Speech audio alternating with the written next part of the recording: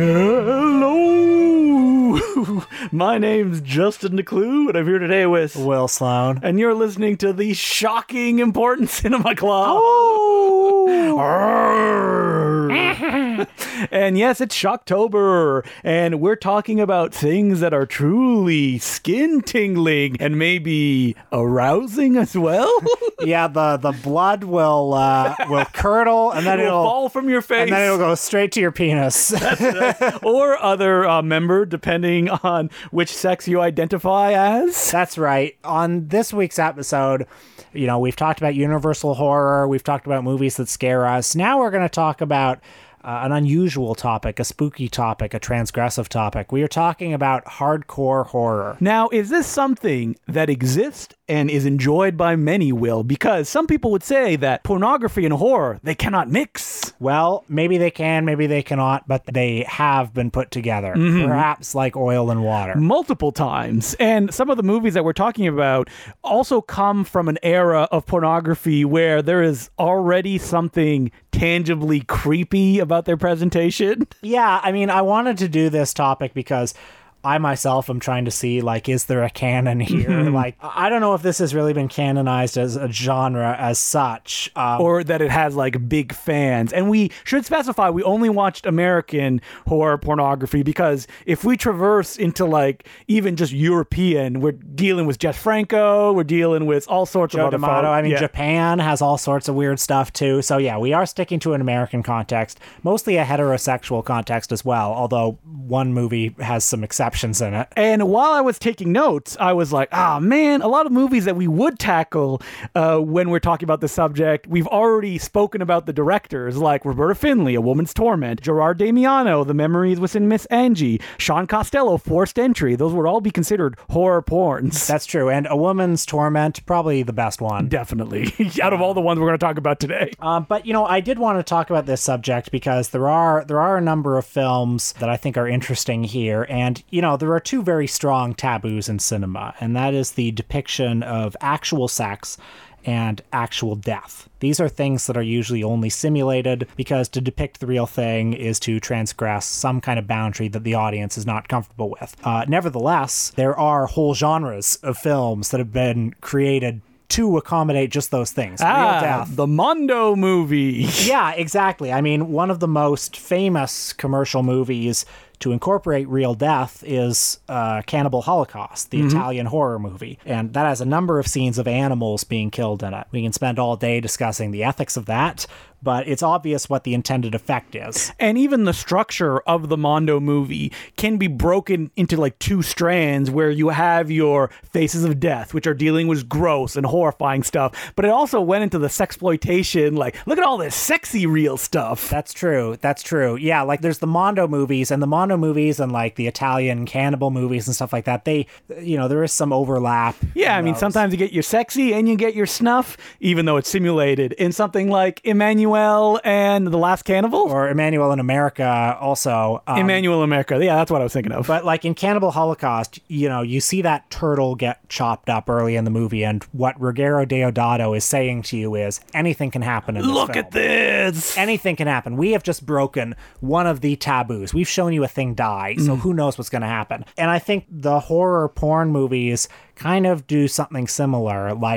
To depict unsimulated sex is to depict something very real and vulnerable and raw. But they're not really making the connection of you're seeing real sex, now see real death. What they potentially say is this is a movie that could show you anything. And a movie that's come up on the podcast before, The Taming of Rebecca by Phil Prince, which is, as upsetting and unnerving a movie as has ever been made. Well, I had it on my list here. If we're going to talk about horror porn, definitely Phil Prince and his Avalon movies would be up there because they're the top tier. Oh, I say top tier as if it's the bottom best quality. Tier. Yeah, but there was a lot of them, and it's the ones that people go to when you're talking about S&M kind of pain and punishment movies. Well, yeah, and it's the sex is unsimulated, and then because it's gone that far, those movies are saying, let's take this to the logical conclusion. Maybe the pain is unsimulated too. Isn't that it? And doesn't that frighten you? And when we're talking about movies, we mean it in the basest terms when it comes to those Avalon movies. It's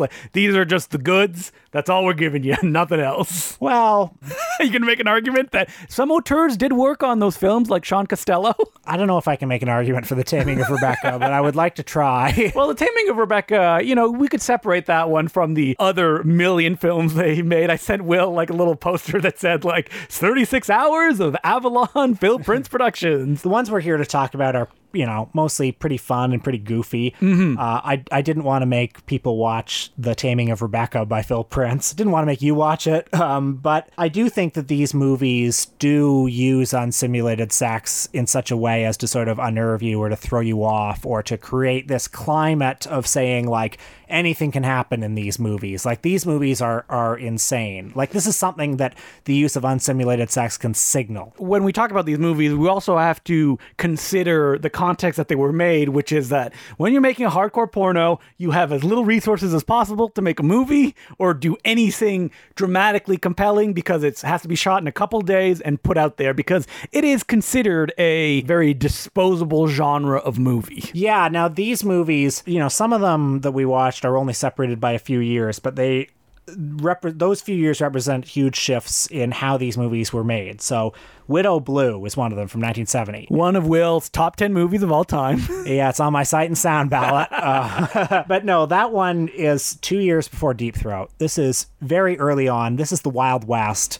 There are no rules and regulations. This is, for a listener of this podcast, should consider as something weird films. Because when I was watching, I was it's like a something weird title. It's before Deep Throat. The kind of text hasn't been laid down. Anything goes. But you're going to see a lot of sex. Yeah, and then later on, certain rules and regulations, even if they weren't officially mandated, by the Hardcore Pornography Board. But there did eventually, in the mid to late 70s, come this understanding, look, if you want your movie to play on 42nd Street, it has to have these elements. It has to have this number of scenes. It has to have this number of money shots, etc. And don't put any gay stuff in this. Which is not the case with Widow Blue, a.k.a., and I think it should have been gone by this title, Sex Psycho. Love that title. But Widow Blue is directed by one Walt Davis, who made a handful of very strange erotic movies in the early 70s.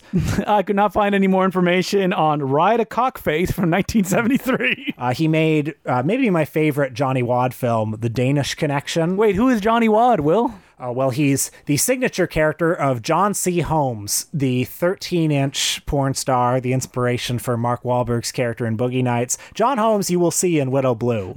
Young John Holmes. So Walt Davis, though, is the director of this film, and this is a guy who merits further study. This is a guy you folks should be aware of. Has there been more written about him? Because I found one article when I was looking online for that, Walt Davis hit. Vinegar Syndrome did dedicate a disc to his work, but without any contextual special features. Which is too bad, because I would love to know more about him. Those 3 films, including Evil Come, Evil Go, is his other big one. Which is a softcore film. That's right. As is The Danish Connection. Just very strange movies. And he is in Widow Blue in the film's gay sex scene.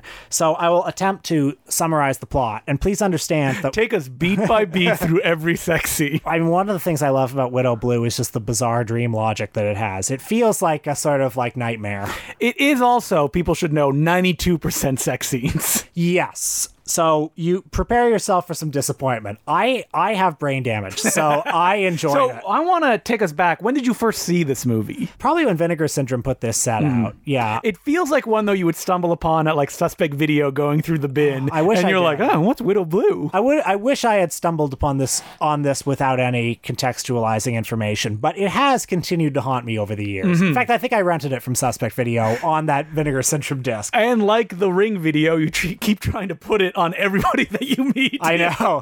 You're like, you gotta watch Widow Blue. I know. I went on the Sleazoids podcast a few years ago and made them watch this. I can't believe you made them watch that. King move. So, Widow Blue, take us through the plot. Okay, so there are a lot of characters. You've got Eva Blue. She's the titular Widow Blue. She's a pretty crazy woman. She's played by Susan Westcott. Her husband, Jerry, is having an affair with her brother, Marshall. So Eva and her friend, Nick, break in on Jerry and Marshall having gay sex. Now, this happens half an hour into the movie. That's how little plot this film has. And the style could be described as Andy Milligan-esque, Yes. where it seems to take place mostly in one room with everybody pressed up against it. And the camera's kind of floating around. Very Ho Exactly. Xiao Shan. Yes, exactly. But folks, they walk in on Jerry and Marshall having sex, and what do? They decapitate Jerry. I can imagine this being shocking to anyone sitting in a movie theater, just, getting their jollies off when suddenly this H.G. Lewis style gore happens. And, well, that's not even the first shocking thing that happens, because the movie opens with just straight sex. straight then sex, it jumps to gay hetero sex. sex. And then it cuts to two people, like, under the covers. You hear them moaning. Covers come up. It's two men. Holy shit, it's two men having sex. What did the audience do at this point? Would this be a movie that would play in gay theaters? I'm curious to know what the lineage of it was. Now, on Wikipedia, which is not reliable at all, it says it was never released, which I don't believe. It had to have been released somewhere. It had to have played somewhere. But it says that people didn't want to play this movie, which I believe. Yes, I believe that, because theater goers in 1970 were probably like, what the heck is this? Which audience do we sell this to? So anyway, Eva, Nick, and Marshall, they're all thrilled that they've committed this murder. They're trying to get rid of Jerry's corpse, and then they just start fucking and sucking in various combinations. Eva, in particular, has just gone insane with delight. She starts filleting the corpse. And It's funnier than I'm making it sound. yeah, it's very kind of tacky in that classic sexploitation way, like those colors that if you've seen enough of those movies, you just recognize. And it's just, as Will just said, love making. Endlessly. There's that great part where the phone rings and they're like, oh, don't answer the phone. And then the phone just keeps ringing as the scene goes on. And you realize, oh, that's an actual phone ringing at wherever they shot this. So the thing that you kind of respond to when it comes to Widow Blue is that, like, anything goes feeling that, like, there's violence, there's gay sex, there's like a giant orgy that happens at the end of the movie. And it feels like a bad dream. There's this dream logic where they're trying to dispose of this corpse after they've had all this sex because they've been so excited from having murdered this guy, and then their swinger friends show up, one of whom is played by John Holmes, and the swinger friends are like, hey, why don't we come in? We're all 21. Let's have some sex. So they're like, well, okay. Yeah. And then that's pretty much the end of the movie. well, not quite, because it does end with somebody getting their dick bit off. Yeah. Yes. That's pretty much it. And the poetry of the film cannot be conveyed in my description. I do like this movie more than any other living person. And how are the director's other films, like Evil Come, Evil Go? Evil Come, Evil Go, I think, is a little bit more polished. Feels a little bit more like a real movie, but it's pretty weird. Danish Connection feels like it was made up of a lot of different movies. And in fact, I think he did buy a bunch of footage from the filmmaker Bob Chin. Director and producer of all the John Wad martial arts pictures. But it also has, like, just weird science fiction elements, too. The Danish Connection, folks, I don't want to oversell it because it's kind of bad, but you should see it. All right, Will is hunkering down to finally write the definitive book on director Walter Davis. You know what? I'm going to do it. I might write an article. Yeah, not a book. And so moving onward, we're taking a big jump to 1976 with the amazingly titled Hard Gore. Well, this one is kind of a minor legend. Minor legend. Well, I was very surprised when I started looking into it, and there's almost nothing written about this movie. And that's what I value about it, I think, because Where's the Rialto Report episode on Hard Gore? I agree. Rialto Report. Come on, let us know. Well, actually, I kind of don't want them to, because this is one of the few movies that hasn't fully been demystified. Manos, The Hands of Fate, we know everything about it now. Oh my God, yes. Even The Taming of Rebecca, we know everything about it now. But this movie, it's like, it's this mystery. Don't really know who made it. The director is one Michael Hugo. Maybe people have found out. Uncredited, it said on IMDb, so somebody found out who directed it. Yeah, and I think he may have worked in Hollywood in some capacity. Somewhere Joe Rubin of Vinegar Syndrome sitting back, and he's like, I know all this information no one's ever asked. I mean, look, if somebody puts out the definitive book on the making of Hard Gore, we'd be there. I will read it. One of the few movies that remains a mystery. Oh, the definitive book on hardcore horror pornography. I guess I'll have to write it. Yep, somebody has to take that bullet. So anyway, Hard Gore, well, it's just like what the title suggests. It's very definitively a hardcore porn film that has horror elements. I did enjoy at the beginning that first 10 minutes plays like a classic kind of no-budget porno. It's a woman, she's a nymphomaniac, she's locked up in the mental institution, and what does a nymphomaniac do when she's there? Has sex, of course. Yeah, this is a very bad mental institution. This is a mental institution that does not know how to take care. We learn a little bit later why that is. It's because they worship Satan. That's right. So she keeps having these very strange dreams of these weird orgies where people are wearing weird masks and doing strange rituals, and they're ejaculating nonstop, constantly. They love ejaculating to the point that sometimes it's just dildos ejaculating. Just spewing out streams of milky liquid over and forever and ever and ever and ever. I was impressed that I could tell in some of these sequences, the director's like, I'm going to make an attempt. There's a dolly shot where the woman is standing on it and she's moving down the hallway like a Spike Lee film towards a giant like colored door. There are strange goings on. All the nurses that she has sex with keep dying. Don't put that electric dildo into where it's supposed to go. It may start a fire. There are some bad people at the hospital. There's a hideous scene in the morgue at the hospital, which I do think is like genuinely kind of like, you know, a pretty ugly scene, frankly. I mean, this is an ugly film through and through. Well, I love that you can't get a good-looking version of this. It really only seems to exist. Maybe someone's got a print somewhere, but it only seems to exist on a shitty VHS master. It's a copy from the great Alpha Blue Archives that put it out into the world. Alpha Blue Archives, for whom no image quality is too bad. No, but sometimes, you know what? It's maybe the only version that they can get out there. Hey, they're doing God's work. And it's just filled with like, sex scenes where they're in a giant white room on what looks like a rotating bed, or it's a man in a executioner's mask having sex with a woman doggy style and then putting her head in a guillotine and bringing that guillotine down. Oh, and somebody else gets their dick bitten off. Yes, that's right. That happens early in the film. That's a classic go-to horror porn thing, you know? Yeah. And whenever that happens, I'm always just hooting and hollering and clapping. I think that hardcore, though, is kind of like the, base text of what you expect a horror gore porn film to be, which is like not much story, lots of sex, interrupted every now and then with some gnarly H.G. Lewis style gore. Yeah, I think you're right. I watched another film this week, just for fun, just because I was having so much fun in this topic. Just threw it on. Vinegar Syndrome put out this great, like, multi-disc release a few years ago of just, like, one-day wonder porn films. Thank the maker for Alpha Blue Archives and Vinegar Syndrome. Where would we be in porn, history if we didn't have those two companies? It was called, I think, like, A Night at the Pono, and it had like 10 sort of weird horror genre porn. Now, you watched a porn giallo, I believe for the second time, right? No, this was the first time I watched it. And it was from that set. It's called Come Deadly, and the reason I didn't watch Great title. Yeah. The reason I didn't watch it until now is because I knew it was going to be bad. Yes. And it was. Well, you knew it was going to be bad. Like, it was going to be a revelation of any kind. But here's the thing. It's like having this podcast, sometimes I have the opportunity to be like, well, now I have a reason to watch it. Yes, there you go. So I'm going to watch Come Deadly from 1973. They did say on the box that it's a porn giallo, and I was skeptical. I thought, that sounds like a company trying to sell me on this. But no, they're right. It is a porn giallo. It's got a masked, hooded killer. Does he have black gloves? Yeah, he's got black gloves. He's dressed in all black. Definitely was made by somebody who liked those Dario Argento movies at the time. Could it be a William Lustig type, if you will? So what is the narrative to sucking and making love ratio? The horror element probably occupies 30%. Okay. That's pretty good for a hardcore porno. Yeah, it's pretty good, but I mean, yeah, it's not a good movie. No. Nothing about it is good. It's not like Radley Metzger behind the camera bringing real artistry to these events. I do think that it's a problem that you can't hear any of the dialogue. Ooh, that is a big problem.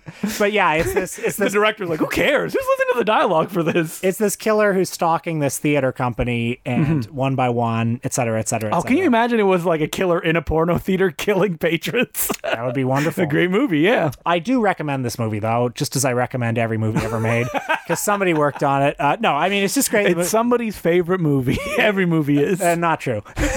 Absolutely not true. It's great that this movie exists. It's a funny idea for a movie. If you throw it on as background noise, it's funny. And it's great that it's been preserved and that it made its way here, and that's enough. As you wrote in your review, your partner came over and was like, oh, wait, are the neighbors having sex? Oh, no, you're watching a porno again. So we ended with a film. I'm like, listen, Will, we're in the 70s. We got to move to 80s when we're still shooting on film. And I have seen this film, Driller, from 1984, a porn parody of Michael Jackson's Thriller, said to be from the golden age of pornography. Would you agree with that statement? Because I don't associate the mid-80s with that. Now, I've seen the golden age of pornography classified as like 1972 to 1985. Okay. So it's like that's a long stretch. It gets in just under the wire. I personally think it's stretching it, especially if you're using this as an example.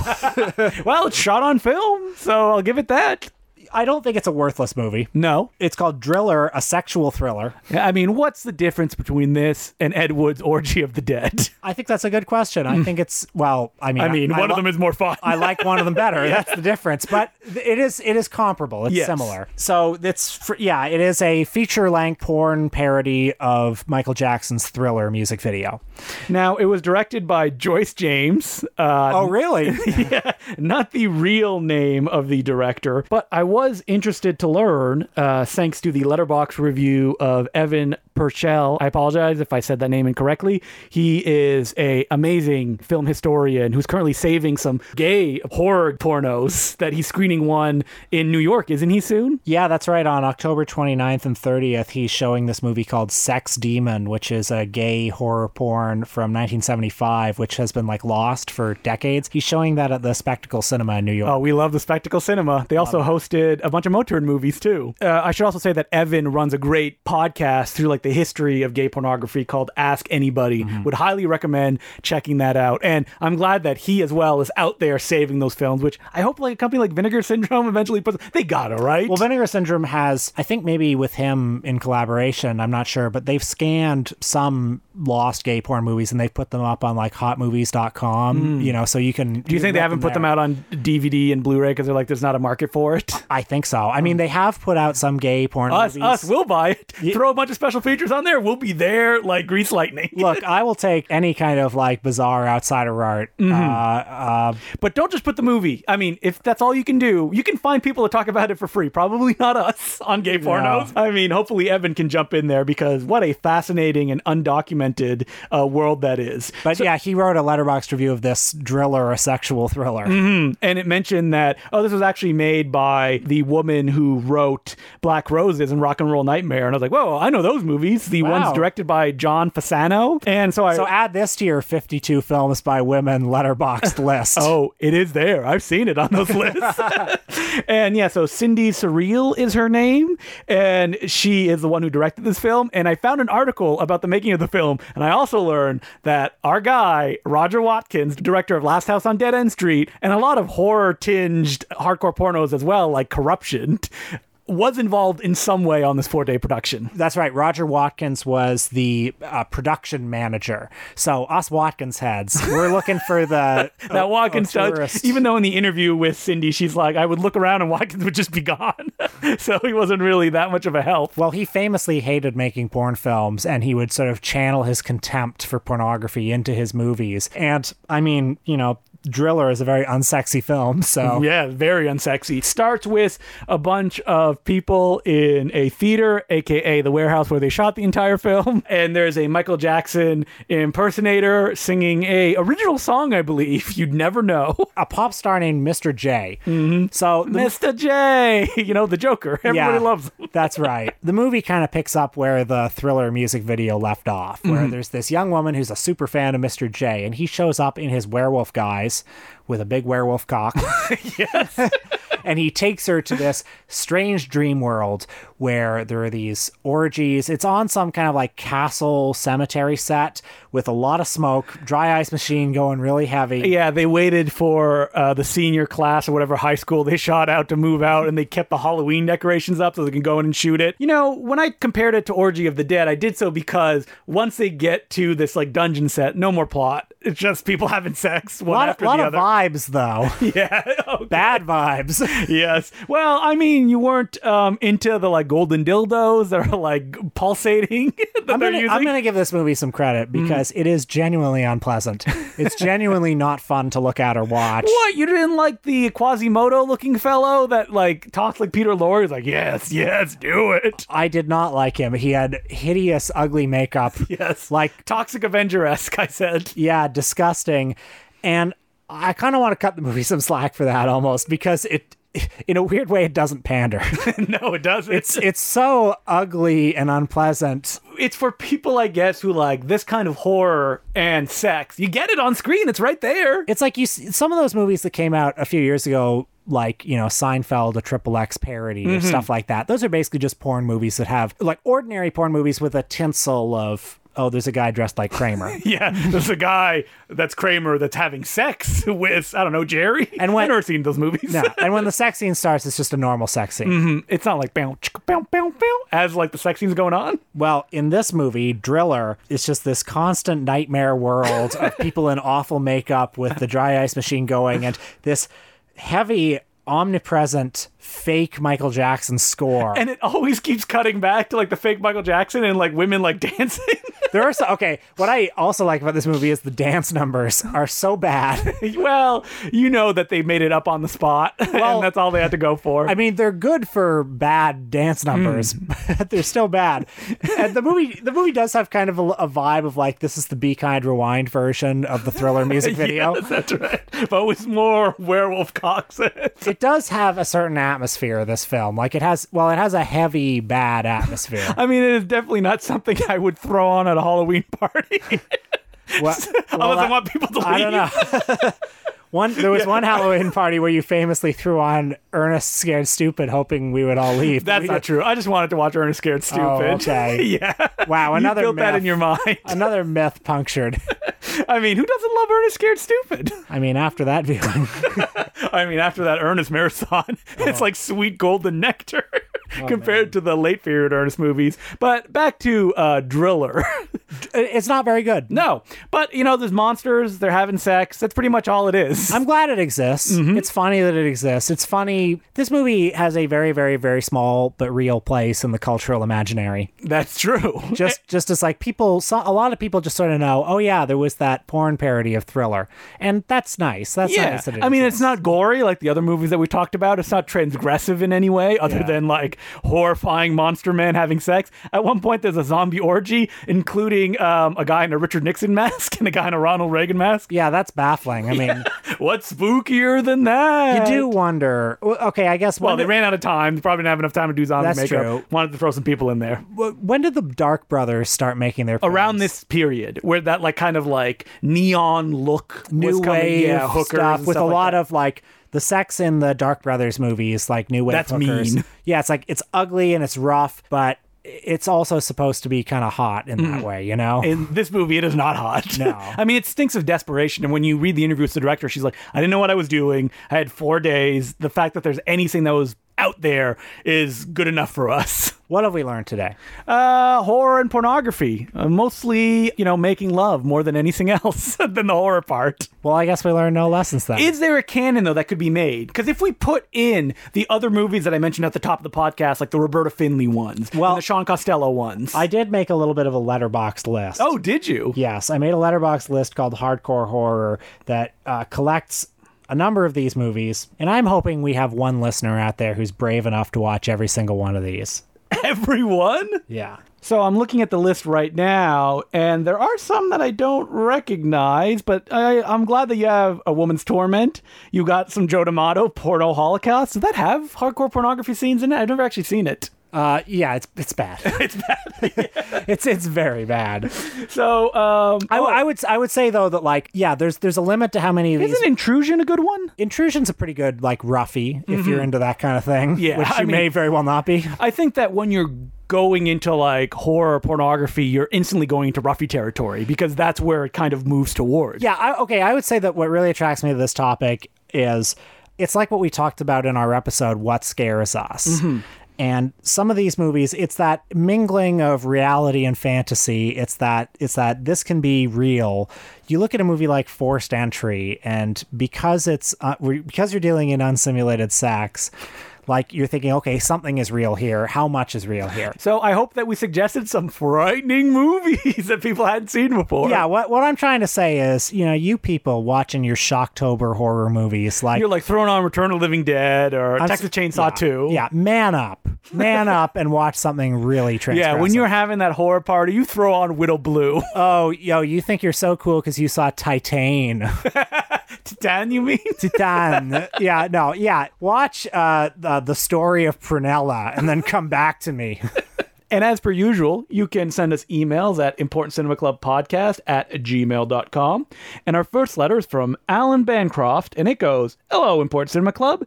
The end of your What Movie Scared Us episode, where you asked listeners to share their own stories, inspired me to share with you two the story of a movie that scared me as a young lad. Growing up, my mom had very strict rules as to what I was allowed to watch, and so my exposure to horror was nearly non-existent. I'd like to think that at least partially explains the fear experienced at the hands of this movie. One of the houses I lived in had my bedroom placed at the end of a long, skinny, and dark hallway. Ooh, always a scary place.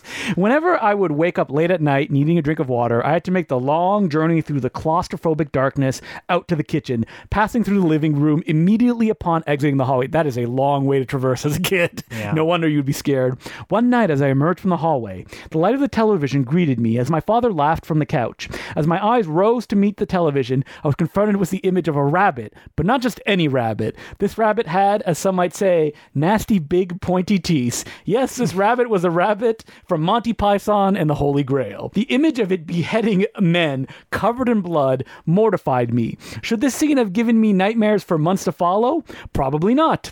But my sheltered 10-year-old psyche couldn't handle the combination of such an innocuous animal with these base, heinous deeds. And the fact that my father would laugh at this horrible act of dismemberment only further added to my terror. Within a year, oh my God, a year, my fear subsided, and I became, like many grade school boys at the time, a huge fan of the Pythons. My fondness for them persists to this day, which I like to think makes this anecdote even funnier.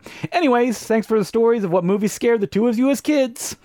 I could imagine as a 10 or younger, seeing that scene out of context would terrify you. I completely agree. Yeah, and even in context, if you were really young, I mean, the gore in that movie is very graphic and intense. Yeah. So, yeah. Can you imagine being like, I am kept late at night by Sam Peckinpah's salad days? I remember a kid when I was in like grade school, like really young, saying that he saw The Meaning of Life and that the guy exploding. Very disturbing. Yeah, it gave him nightmares. That and also the live organ transplant scene. Yes.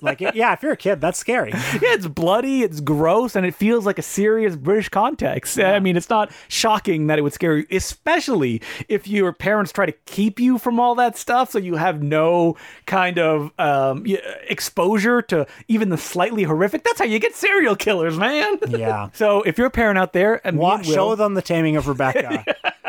No, build them up slowly. Park your 5-year-old son or daughter in front of the TV and show it and say, you better like this. Yeah, and then we're moving on to hard gore. Yeah. So thank you very much for the letter. And as per usual, you can send us emails at importantcinemaclubpodcast@gmail.com. This week on our Patreon, we consider Shocktober. What are we talking about, Will? Well, we're sort of talking about Hammer horror. We take a lot of detours. No, we take a 2-minute detour right at the beginning. We take a 2-minute detour at the beginning, just riffing about well, you'll find out. Yeah. Social media. So check in our patreon.com/theimportantcynical. We kind of make it basically an episode on Hammer and why we haven't talked about Hammer. That's true, but we also devote particular attention to one of the lesser loved Hammer horror movies, but one that we think is pretty good, which is The Legend of the Seven Golden Vampires, the Hammer horror kung fu movie from the 70s. Yeah, that the Shaw brothers were co-producers on. As you were talking, I was like, oh yeah, we did take a long detour about being like, who are these nostalgia magazines for? Yeah, that's right. So you can check that out. It's a wild and woolly episode, and you can hang out with the boys, and you can pretend you're the third guy in the room. At patreon.com/theimportantcinemaclub. And get on there as well if you're a $10 subscriber, because you can vote which famous horror film we'll have to do as a Patreon episode. Will it be Phantasm? Will it be The Lost Boys? It won't be Lost Boys. Nobody voted for that. I think they're like neck and neck, though, that there's like other movies near the bottom of the list, like Jacob's Ladder and some other one that people really want us to talk about. And you could be the deciding vote. So become a Patreon subscriber now. And next week, yes, pain and pleasure, indivisible, because we're going to be talking about Hellraiser. That's right. We do a franchise every year in Shocktober. We've made it through all the good ones. And we still have Leprechaun, of course. That's true. And what's shocking about this franchise, Will? I have never seen a Hellraiser movie. Not a single one. So I'm excited. Yeah. Let's go. You're probably going to see it and it's like, it's too late for me to see this now. I guess. I don't know why I never saw them. You know what? You know why I think it is? It's because the Nightmare and the Friday movies and the Halloween movies, those already take a lot of time to get through. They do, yes. And then Universal and Hammer and Do you know what I learned this There's so week? many fucking movies out there, okay? That shocked me is that Matthew Kumar has never seen a Friday the 13th movie. Really? Yeah. Well, I don't want to shame anyone. No. It's not like those are, Oh, good. he could have better uses of his time, That's for sure. true. But that seems like actively trying to avoid those kind of films, I guess. What was his explanation? He just said it just never really came up. And I guess if you never have an interest in horror, because that's like the magnet that you go towards because they're the most popular and they're like the forbidden fruit. Yeah. And then it moves out from there. And I don't think he's ever really had that interest. So, lots of people like there out there. He said, let's do a marathon. Let's watch them all. I'm going to watch them all in one go. Oh. What could that experience be like? Oh, man, that would be so fun. Yeah, you've never seen one and then suddenly whoosh, you're taking them all Suddenly you in. see the same movie 8 times.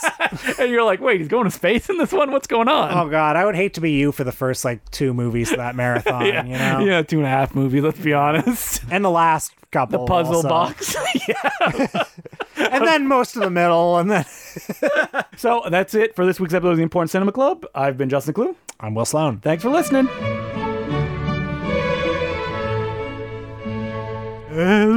Hello.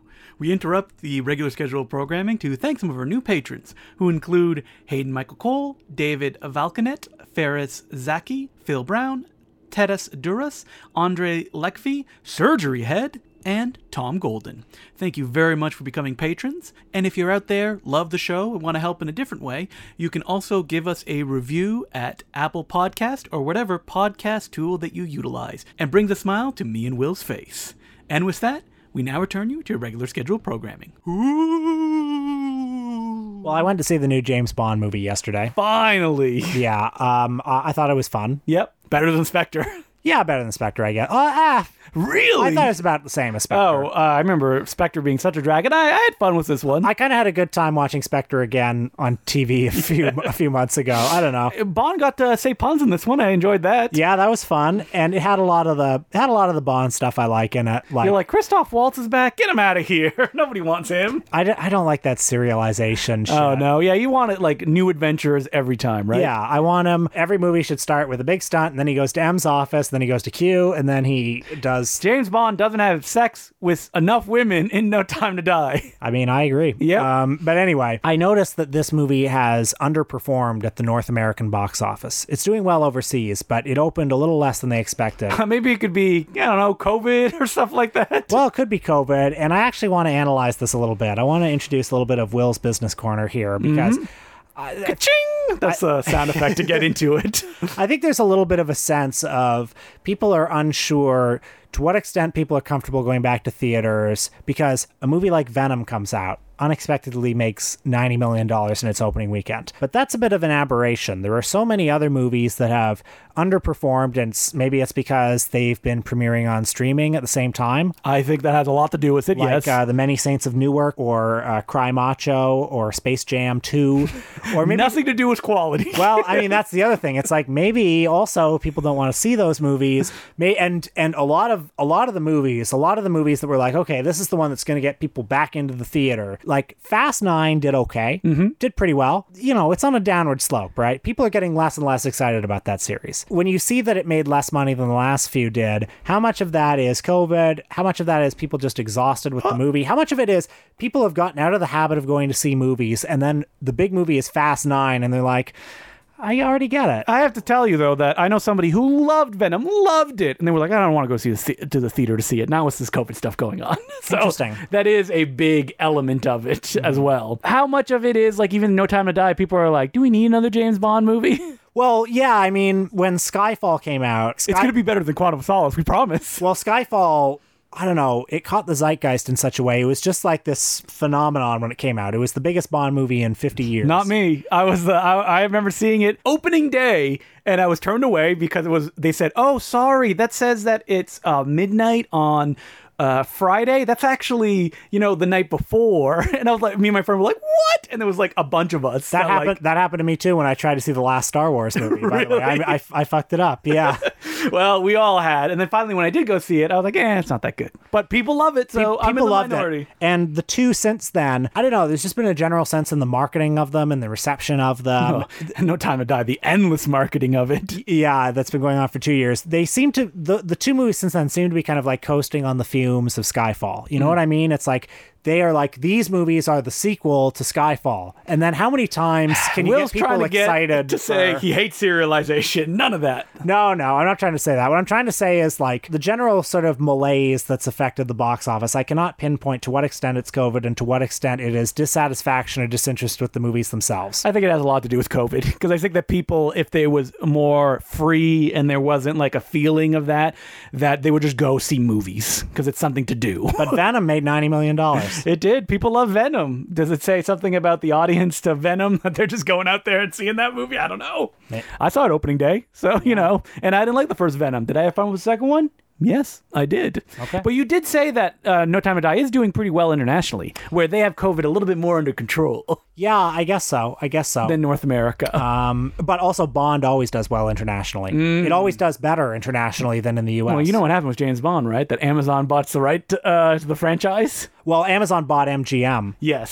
So, is there going to be big James Bond movies anymore? Is there going to be a little bit of James Bond Jr. in the streaming space? Oh, you think we're going to get like spin-offs like Moneypenny, the series? Oh God. Yeah. No, they can't do that because it has to be the canon of movies. No.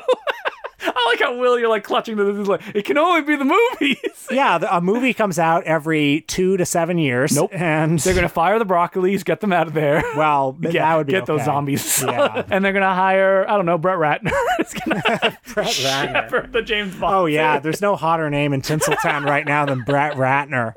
Everyone's dying to work with that guy. I mean, what would make you like really excited for a James Bond movie if they made like an announcement of... Is there any way? Yeah, Pierce Brosnan coming back. No, a multiverse James Bond where they have like a Timothy Dalton still alive. Okay. So he comes back. Multiverse James Bond. You ask me what would get me excited about a James Bond movie. Any James Bond movie will get me excited. I'm excited for every and any James Bond movie. I will always go see them. I mean, I speak of a certain malaise around this one, but whatever. I still went to see it. How has no one made a Timothy Dalton, Pierce Brosnan, like fake spy movie where they're like a team-up film? That I would love to see that. I mean, they've each made. Well, I mean, Brosnan made The November Man. Yes, so that's kind of his Never Say Never Again. Yeah, but I want them together having adventures. I would love that. Directed by, I don't know, Rennie Harlin. Rennie Harlin, yeah. That sounds about right.